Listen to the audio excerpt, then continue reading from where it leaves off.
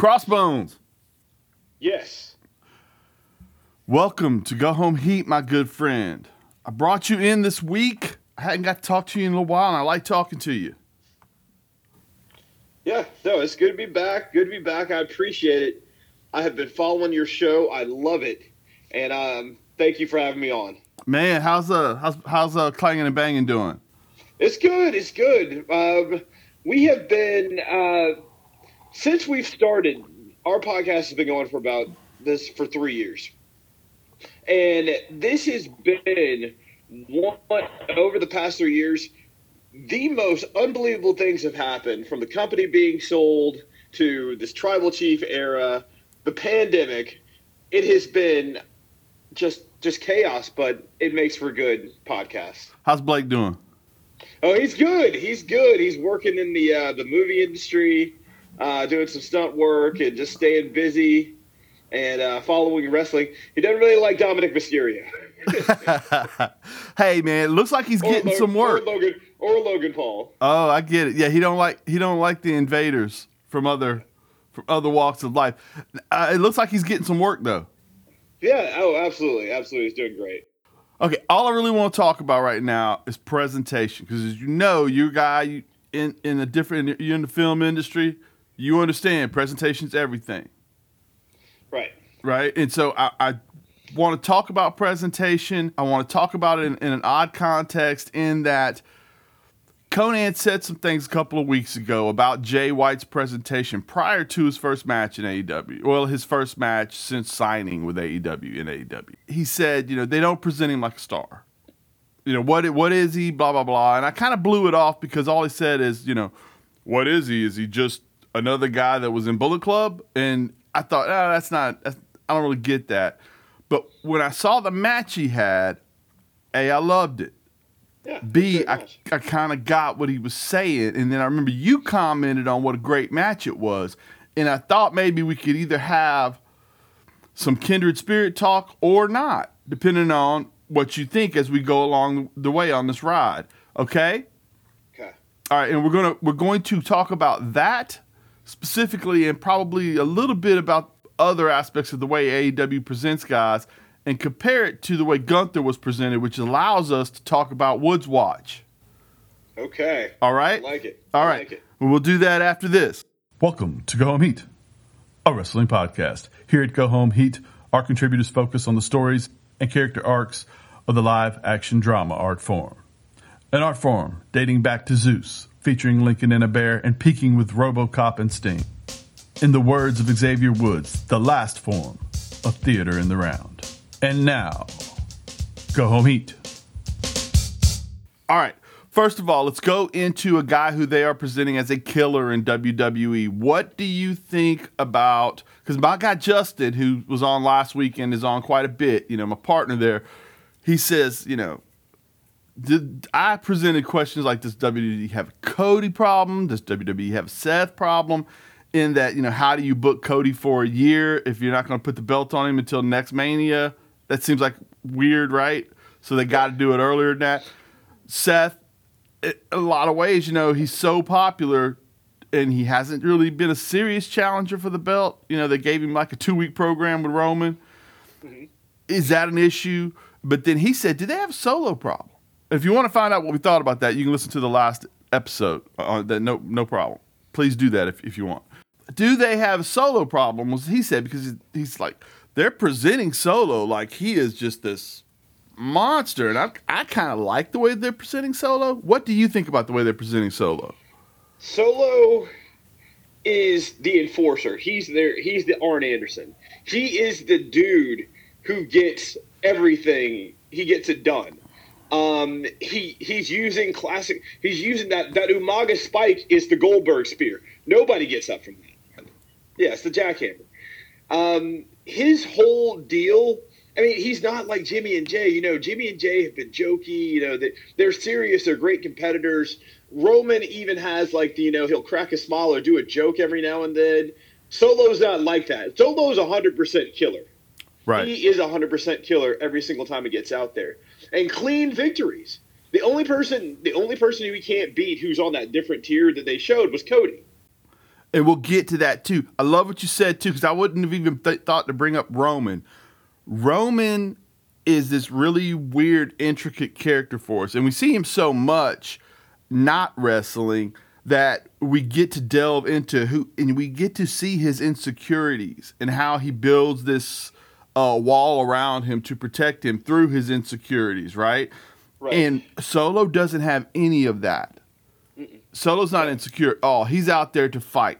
The other thing I love about Solo is his wrestling style. It is a Umaga style. It is, he's not like speaking a native tongue that doesn't really exist or anything like that. But he is in the same mold in that he's going to kill what's in front of him, and he slowly stalks what's in front of him. I didn't like the fact that Michael Cole didn't realize there was going to be a pseudo clothesline spike. Yeah. And he goes, it was a clothesline. Oh, whoops, that's the finisher, right? I didn't love that, but I do like the concept of we're going to get people... we're going to finish people quickly. It's not always going to be a set. I'm not always going to scream to the crowd and raise my thumb in the air and then do it. Yeah. Every now and then I'm going to be able to just boom and hit him and put him out. And I did kind of like that a lot. I don't have a problem with them having him in main events all the time, because I feel like if you're going to break up, at some point they're going to split the Usos off. Right.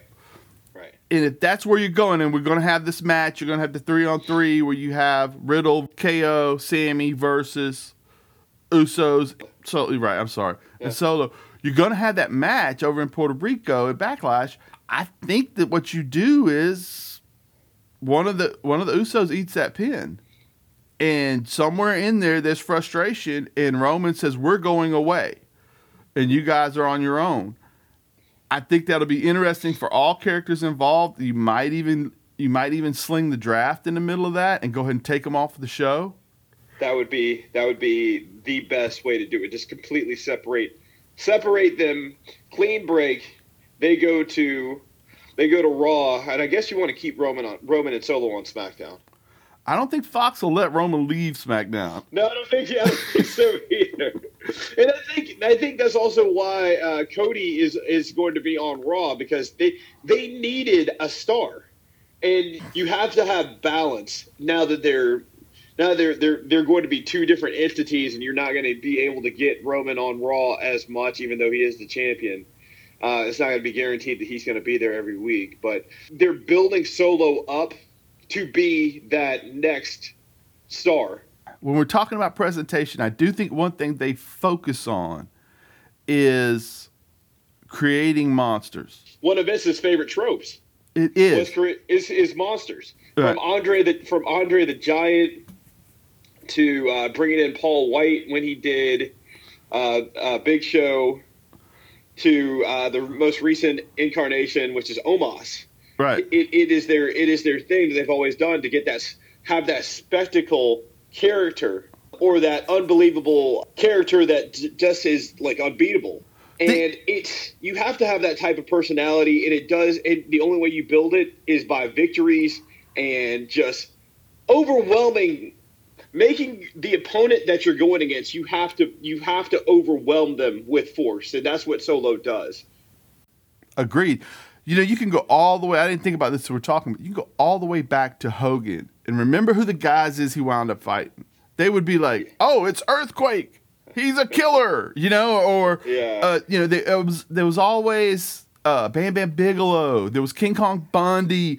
And these guys, they always figured out a way to have some kind of monster in front of them. Vince did that. But if you go to now, you can look no further than the women's division in WWE. Look how they've created Bianca. She's John Cena. She is John Cena. And it works. Kids love her. I love her. Everybody loves her. Fantastic. When she wrestles, she kills it. Her and Io are going to have a banger. Io's one of my favorite wrestlers in the world, and I've been flustered that she hasn't been able to showcase it. We've seen it in NXT. She's going to have a great match with Bianca. There's not going to be a moment in it that I think Bianca's going to lose. I can't see. Bianca will not lose until, the match that is going to happen is going to be Bianca versus Charlotte Flair.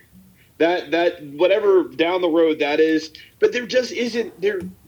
If especially since Rhea's on SmackDown now, there is no woman competitor who can get in there and take that belt from Bianca Belair. There isn't right now, and that's okay. Yeah, Because it's sometimes you need a star like that, and I'm glad you mentioned Rhea because think about the way they presented her to us. She was in Judgment Day, and she's the enforcer. And they didn't wait for Judgment Day to break up. They allowed her to go through the women's division and just stay a monster. And even the other night when it's the Usos and Solo and Judgment Day on the other side, it's not Damian Priest standing in front of Solo. She was the one who stood and looked him eye to eye. Yeah. You know? And of course we wouldn't really want to see that, right? Because Solo's a monster. But it was in a wrestling atmosphere. Yeah. It felt cool. Yeah, the presentation, like you were saying, of that image of the two enforcers of each respective faction standing toe-to-toe with each other. Absolutely. And you mentioned, now talk about a guy who's kind of overcome his presentation, Seth.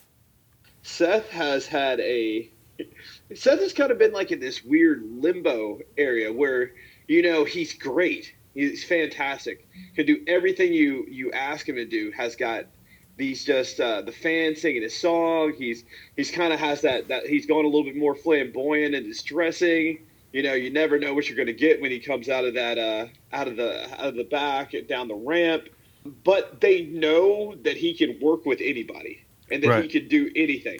So they know it's like we can put you with anybody. It doesn't matter. We don't even need a story. You just go out there. You're going to sit. They're going to sing your song. You're going to have a great match, and win or lose, you'll be fine. Exactly right. And the thing is, they take advantage of that. And I wish I remember where I read this. Somebody online said nobody's been booked worse than Seth in WWE. And I don't necessarily buy into that, but I do think that he does lose a lot. And that was his job for a while. But he has managed to overcome that because the wrestling fan, especially the WWE fan, eventually catches on and goes, hey, that guy's fantastic. And we want to see him do more. But think about what they've asked him to do in the last week. Okay, first they had him do Logan Paul. Tough gig, but Logan Paul's an athlete. You go out there, explain to him what to do, he's going to get it done. That match at WrestleMania was, I think, my favorite Logan Paul match so far has been the one with Roman. But that's right up there, probably the second best match. It was unbelievable. It was great.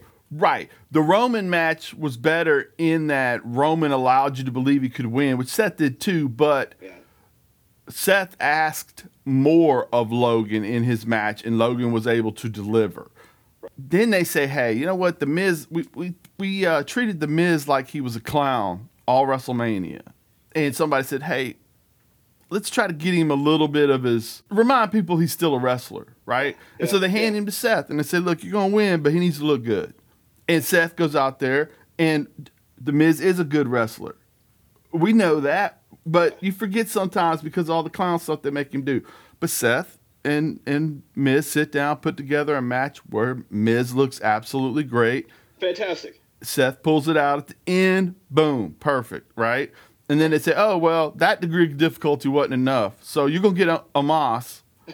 Right? And we've seen Omos. I defend Omos sometimes with people because I'm like, look, man, when he wrestled Brock, it was good. Yeah, no, he's fine.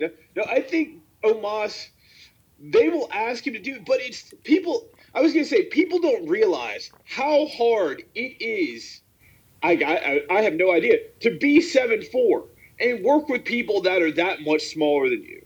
It is probably very difficult to get people in position. You have to work so much harder because you're that much bigger. Now, you don't want to hurt them. I mean, you don't want to hurt them, one. And two, it's very difficult for them to do their movesets on you because you're so much bigger than them. So every person who goes in there and fights Omos outside of Brock didn't change anything. Brock was like, I'm just going to do Brock. But everybody else who goes in there and takes on Omos has to use a completely different moveset that they can't use on anybody else. So that's why it's going to be so interesting to see how Seth does this match, because there's a lot of stuff that Seth can do that he won't be able to do with Omos because of his size. Right. We're not getting the Falcon Arrow. No, we're not. No, we're not going to get that this match. No, and it just proves it proves to you or the fans, like Seth doesn't need to prove anything to anybody, but that his ability to wrestle is on a different level because of what he can do with no matter who the opponent is. And Seth is going to give you at Backlash the blueprint of what Omos's matches against smaller people is going to be. Because he's going to figure out a way. Now, I don't know. I assume they're going to figure out a way for Seth to win. But even if he loses, the other wrestlers have to know, okay, how do I make this a show? Because he is such a monster. And Seth's going to go out there and show them that. Yeah. With presentation, we have Brock Lesnar in a program with Cody. When Cody goes over Brock, it's going to matter. And the reason it's going to matter is because of the presentation of Brock. He doesn't lose to people. No. It's very rare outside of Roman Reigns that he loses a match. But even Roman had to cheat. Yeah, Roman had to cheat. Yeah, which is crazy. And it did. Yeah, Brock is still, because of his movesets and how he does things and the power behind everything he does and the damage that he inflicts. What would Cody have to do to beat Brock clean, to win this match? How many crossroads? How many Cody cutters? How many figure fours? How many pedigrees? He's going to run through that whole gamut of moves to say that I inflicted enough damage to the beast to pin him 1, 2, 3. Right. Do they let him go over at Backlash in a one-match deal, or do we get a trilogy here? I think, I just from my opinion, I think that this is a one-time deal. He wins and then Brock goes away for a little while again. Right. And maybe until SummerSlam or that. But it's just that one thing. It's like a WrestleMania. It's kind of like a WrestleMania carryover because even if Brock were to goes into like a DQ type deal or Brock were to win, which he won't because that would be too detrimental to Cody's character. I think that he goes away. The key to Brock is the presentation. His character is protected. And yes, would he really beat up pretty much everybody in wrestling? Absolutely. But we all know as we watch, it is scripted. So the way the character is presented to me matters. Yeah. Because I know this character doesn't lose to people. So when Cody goes over, whether it's in this or whether he does the trilogy thing and gets him in a cell and Cody cuts him on the stairs and all, whatever, it matters because to beat Brock Lesnar clean anoints you in a way that beating no other wrestler in the world anoints you. Yeah, that is correct. It does mean something. And this is a side note. I go to this Crunch Fitness in Roswell. Yes, sir. Cody just joined the gym. Oh, wow. Cody Rhodes is coming up there working out in a Crunch Fitness. I'll get a picture with him eventually. I'll come up there and ask him. Cody, the crazy thing, I was going to say, when he was first getting into WWE, we were working out at this one gym in Marietta, which is where I guess Dusty was living at the time. I walked up to him mid-workout, and I asked him, do you know Xavier Woods? And Cody, if you know anything, they were bitter enemies growing up. They did not like him. And Cody acted like he had no idea who Xavier Woods was. Yeah, he was like, "Is he some indie wrestler or something?" I was like, "Okay, maybe he doesn't know." Because I didn't know. I didn't really know that they knew each other like that. Because I'm 6 years older than Woods, so I didn't know. I just wanted to know. It's like, do you know him? He's working hard. He's going all over the place in South Carolina trying to get a name for himself. But that conversation was, I asked him. I was like, "Hey man, how do you guys stay on such good shape on the road?" Because this is when he was tagging with Hardcore Holly. When he first, that's how long ago this was. Yeah. Yeah, so he was tagging with Hardcore Holly at that particular time, and he stopped his workout, gave me an honest answer. He said, "Hey, it's a lot of stuff it's a lot of the as seen on TV stuff." He said, "Ab rollers, perfect push up, perfect pull up. That's how I do it." Now, really? This is probably like 2006, 2007 when he told me this. Okay.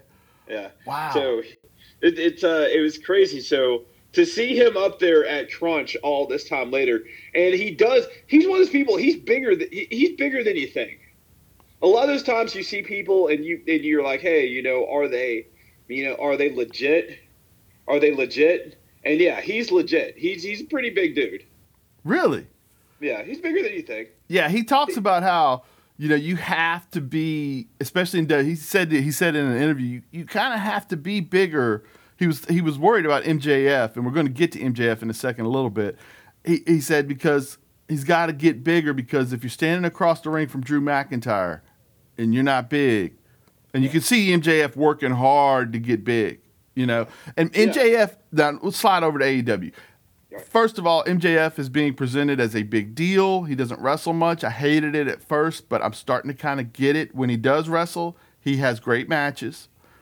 He's fantastic on the stick. Sometimes he frustrates me a little bit because he'll dive into tropes a little bit more than I like. But this whole thing with the pillars, they presented the pillars in a way that has been great. I was a little surprised how good Sammy was on the stick on Wednesday compared to the other two guys. Nothing against what the other guys were doing, but I felt like Sammy was better than what Darby and Jungle Boy was doing in that moment, at that time. I loved every segment Sammy was in. I love the way they're presenting this. It's a rivalry that can go forward. I think AEW presents 185 to 225 pound guys fantastically. No, I agree. They definitely have, especially with Darby, because Darby is a very slight dude, but he gets in there. He does an amazing job in his matches of using his style. Like they each have a style. Darby is the crash dummy style. Mm-hmm. Sammy Guevara is a high flyer. Works does a lot of things that are just insane off the ropes and jumping onto the ropes and doing his moves like that. Mm-hmm. And MJF is more like he has a small power set, but yeah, he's done a great job of getting himself into this ridiculously great shape. Jungle Boy is a little bit more, he's also of the high flyer mold, but he has some very unique moves as well. MJF reminds me a little bit of Hunter, but he's a little bit more of a wrestler. He's got a little Rick Rude to him. Yeah. Not wiggling his belly like that, you know what I mean, Yeah. with the airbrush picture of the girls on his pants, but Those are classic. But yeah, absolutely. But Rick could wrestle, man. Rick Rude could wrestle, and he was powerful, and MJF reminds me of that a little bit, but he's presented perfectly for him. See, my issue is your Wardlows, your Hobbs. Those guys are great, but they don't get to separate themselves as much as I'd like them to, and we saw that with. I'll tell you somebody who's different though. Jade Cargill is presented like a killer. Yeah, she is unstoppable. Unstoppable. I was gonna say Atlanta's a hotbed for these people. Uh-huh. I saw Jade at Target. She's huge. Yeah. She's huge. She's huge. Yeah. Huge. She's big. She is literally. She's like almost 6'1", 6'2". Just this big, beautiful person. Yeah, she looks amazing. Yeah, right. She's the closest person I've seen to just walking around looking like a superhero. Right. Or a supervillain. Yeah. Either way you want to cut it. But yeah, she has a presence that no one else in the AEW women's division has. Right. She has that presence when she walks out that curtain. There's no one that looks like her, and there's no one who possesses that. Like, do you know how hard it is for a girl to have a six-pack? I don't. It's 3 times harder for a girl to have a six-pack than a guy, just because of the natural amount of body fat that they carry. Oh. So for her to have a six-pack like that after having a kid is unbelievable. Right. Yeah. Right. Now, the rest of the division is kind of presented like the men's division in that they all have a chance. Right. But Hayter has brought a physicality to that division I think is really impressive. I like the way they're kind of transitioning Britt to a face. She's kind of the stuff they did with Jericho and Cole. It obviously in her hometown really gets you feeling in her favor. I think she will at some point have that. Remember how Seth was presented on his face run? Kofi was presented on his face run where she'll be that at some point, right? Right. You can do what you want to me. I'm going to hang in there, and eventually I'm going to pull it out with my finisher, that kind of thing. Jericho frustrates me a little bit. If he goes over Cole, I'm kind of hoping I get Cole versus MJF at some point. Yeah, that'd be good. That'd be good. Yeah, but I don't want Jericho to go over Cole. No. And then slide into the main event and be wrestling MJF, or have to go over Cole in order to wrestle Punk because Punk's coming back, and Jericho's managed to kind of through the social media world turn this whole Punk versus the Jericho's clever. You know what I mean? Yeah. He's a veteran, and he knows how to maneuver backstage. This whole thing was Punk versus the Elite, and Jericho somehow managed to turn the first meeting into him, Tony, and Punk. Right? And he'll be like, oh, 2 weeks ago, I'd never, ever work with you again. But if you want, I'll main event Wembley with you. He's slick. And I just hope that they figure out a way for, if that's where they're going to go first with Punk, I hope they figure out a way to do that without Cole losing what I think. I think MJF Cole for a month on the stick against each other would be really entertaining. And Adam Cole can wrestle. Yeah. Right. Yeah, it's good to have him back. Right. Talking about big men, though, the way Keith Lee is presented, talking about Jericho manages to withstand all of that punishment, pull one out on Keith Lee. It drives me crazy how Keith Lee is presented. Why would he be having tough matches with 55-year-old guys? It just, Keith is, that's my point. And when we get into this match, and I know you loved that Commando versus Jay White match. Why did you like it so much? Well, Commander, that was a lot of stuff I had never seen before when he was doing that. I had never seen anybody do the things off the ropes and move like this dude was doing. I was like, this is insane. I was like, number one, this is live television. You can't mess up. Everything you do has to be flawless. 100%. And he was completely flawless in there. He was holding James White's hand, jumping off the ropes, holding it, jumping from rope to rope, and it was Circus Olay mixed with pro wrestling, and I was just shocked. I've been watching wrestling since 1985, and I've never seen anything like that before. 100%. That one thing I love about this company is, and I know it sounds like I'm talking out both sides of my mouth here, but like Vikingo. Yeah. He comes over here from AAA and he gets to be Vikingo. Yeah. Right? He gets to do whatever he can do. And he is a video game come to life. Yeah. Commando is a video game come to life. Yeah. I love watching it. I love the fact you said earlier about how all these guys have their own style. And the thing is, like, in WWE, yes, everybody has their own style, their own presentation, but they all do wrestle in a certain manner. Right? And the beauty of AEW is you are absolutely who you want to be. Yeah. And I love the WWE style. I do enjoy it. And I like and thank God they're there, because I love, you see a Solo out there stalking a guy and being treated like a monster. I love it. But also, I don't mind watching guys out there just doing moves and going crazy and it being a video game. Yeah, no, I think that is a welcome thing to see, and it kind of draws you in, especially if you're not used to seeing it. Right. And on Wednesday night, you're getting 4 good matches. Every night. Every Wednesday night. It's going to be just bangers. Right. And you love it. Right. But, okay, so I really liked that match too. But then as it was going on, I was thinking, hold on. Jay White should be a player. Yeah. He should have been more dominating in that match. Right. Even if he was going to have, and I know I'm nitpicking, but even if he was going to have a win with his finisher, maybe it shouldn't have come out of nowhere. Right. You know what I'm saying? Because you're not going to present Commander to me like he's a player. You're not going to do that. Next week, he's not going to go out there and beat Jungle Boy. No. Right? And so when I watch him lose next week, I'm going to be like, well, dang, everybody has a good match against everybody else. And Jay White's not different from it. That's the thing. It's a worry for me with these things. So do you think that we always talk about amassing on our show, like amassing talent, you know? Because I think that with WWE, they have, rightfully so, they've got a lot of people. And so you don't always see you don't always, like we were talking about EO. EO doesn't get to showcase her stuff because there's just so many people that they have to put on. So there are so many people ahead of her.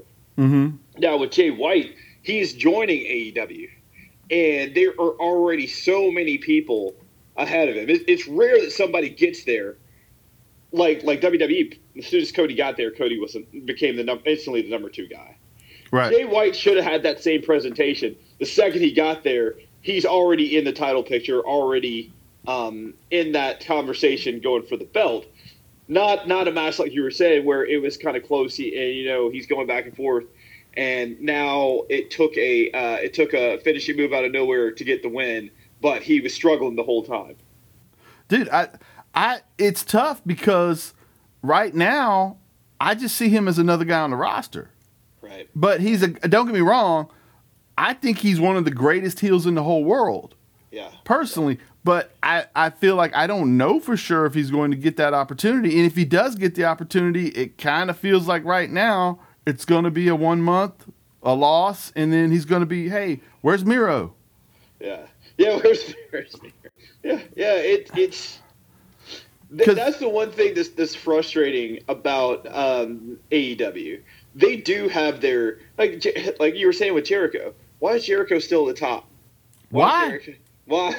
I love Chris Jericho. I do too. Dude's great. But, why is he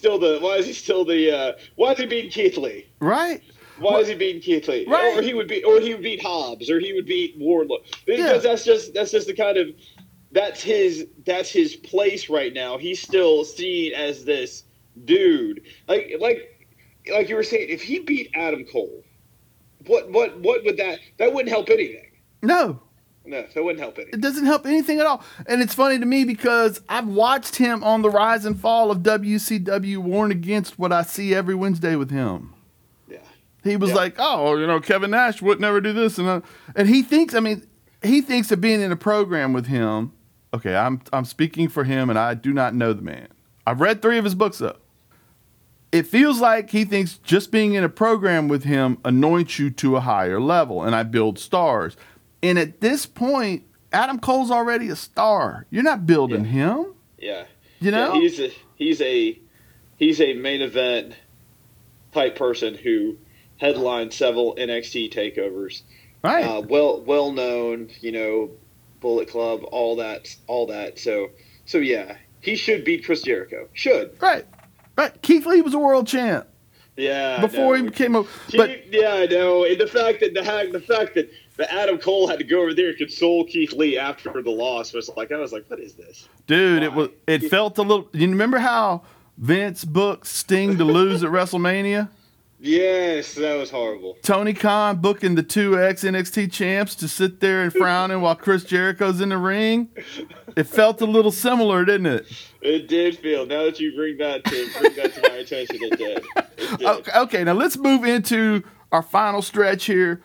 Gunther is presented like a monster in WWE. He has squash matches. He has fairly good matches, and then he turns them into dominations. He has matches where his ego costs him a little bit.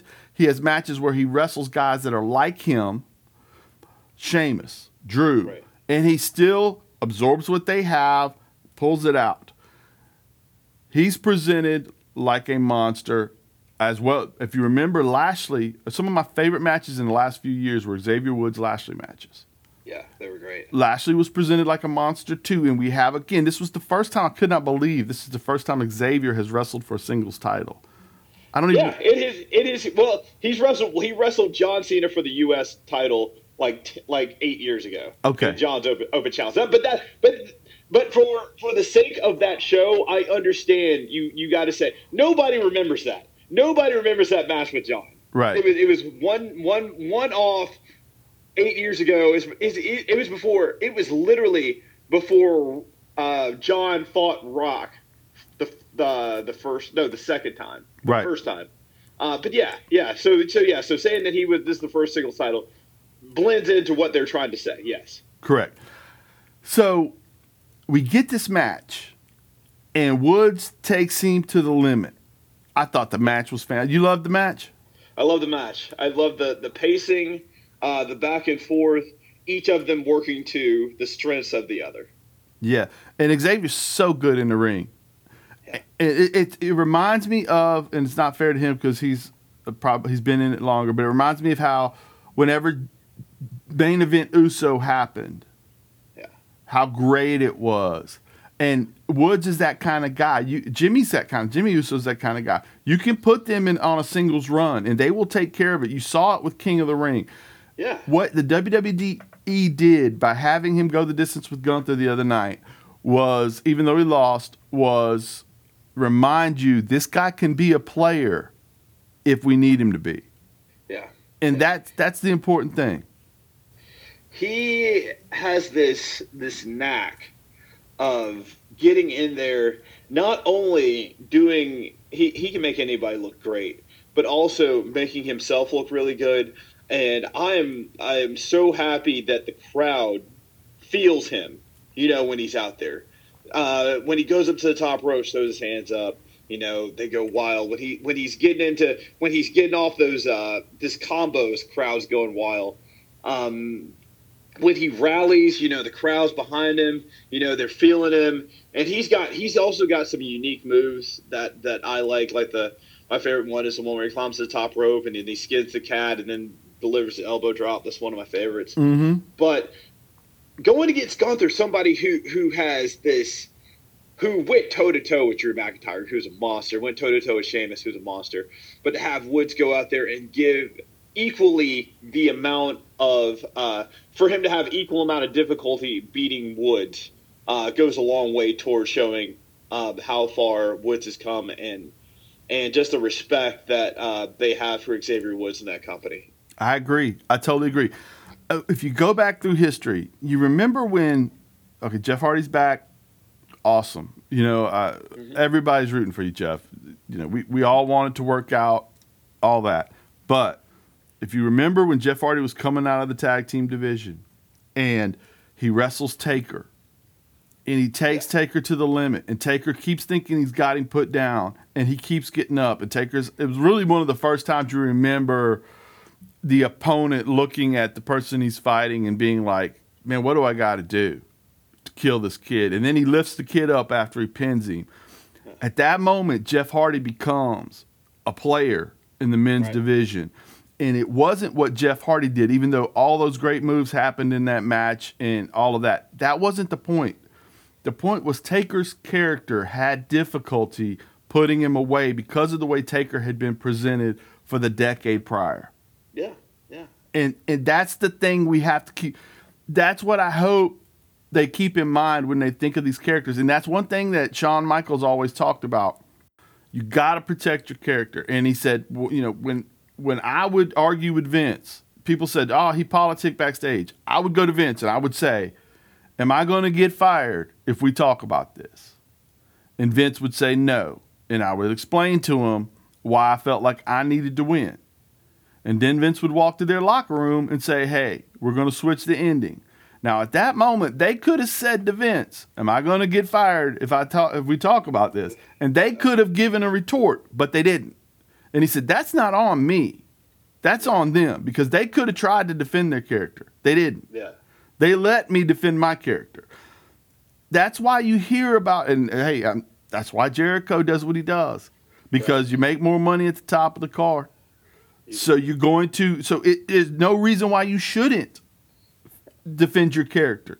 You know what I mean? That's not on you. That's on the opponents. Also, the 2 weeks prior that I think helped Woods with this is the 2 victories over LA Knight. Absolutely. Yeah, that was also a great build. That was also a great build for them to put in there and to have these two solid victories One with the backwoods, and then one with the roll up with the tights. Right. Even though that you're not, the roll up with the tight was kind of a cheap one, but he's perceived as a top star, even though he hasn't been there that long, hasn't had these great matches. But down the line, this is what I'm thinking. LA Knight might be a world champion. I do think he's got everything it takes. I worry sometimes with Vince. Once a guy falls down, thing about Tony is he'll forget about a new toy. Yeah. But then eventually he'll pick the toy up. Yeah. And you'll be like, well, I don't understand why he picked him up 2 months later, but heck, at least he picked him up. At least he does. Now, Xrossbones, we're gonna call that a wrap, man. Thank you so very much. Yeah. Tell everybody where they can find you. All right. We are on the Bangin' and Clangin' Sports podcast on Spotify, Apple iTunes, Anchor FM. Also on Instagram at Clangin' and Bangin' ATL. And then the podcast is Bangin' and Clangin' Podcast. Hey, tell me this. You're the only guy I know doing XFL pods. Yeah. Okay, now go ahead. The XFL podcast, it's under Bangin' and Clangin'. We call it it's the Game Over podcast presented by Bangin' and Clangin'. Right. And we do all XFL. Right. I like those. Do you think the XFL is in a position to stick around? Oh, absolutely. Absolutely. They have had a fantastic first year. They have outdrawn. Now the thing is, it's crazy. They've been averaging about 75,000 in attendance throughout the league. Really? Oh yeah. So the St. Louis Battlehawks have had 4 consecutive sellouts, 35,000 people, in each of their last game. The Battlehawks, they're in St. Louis.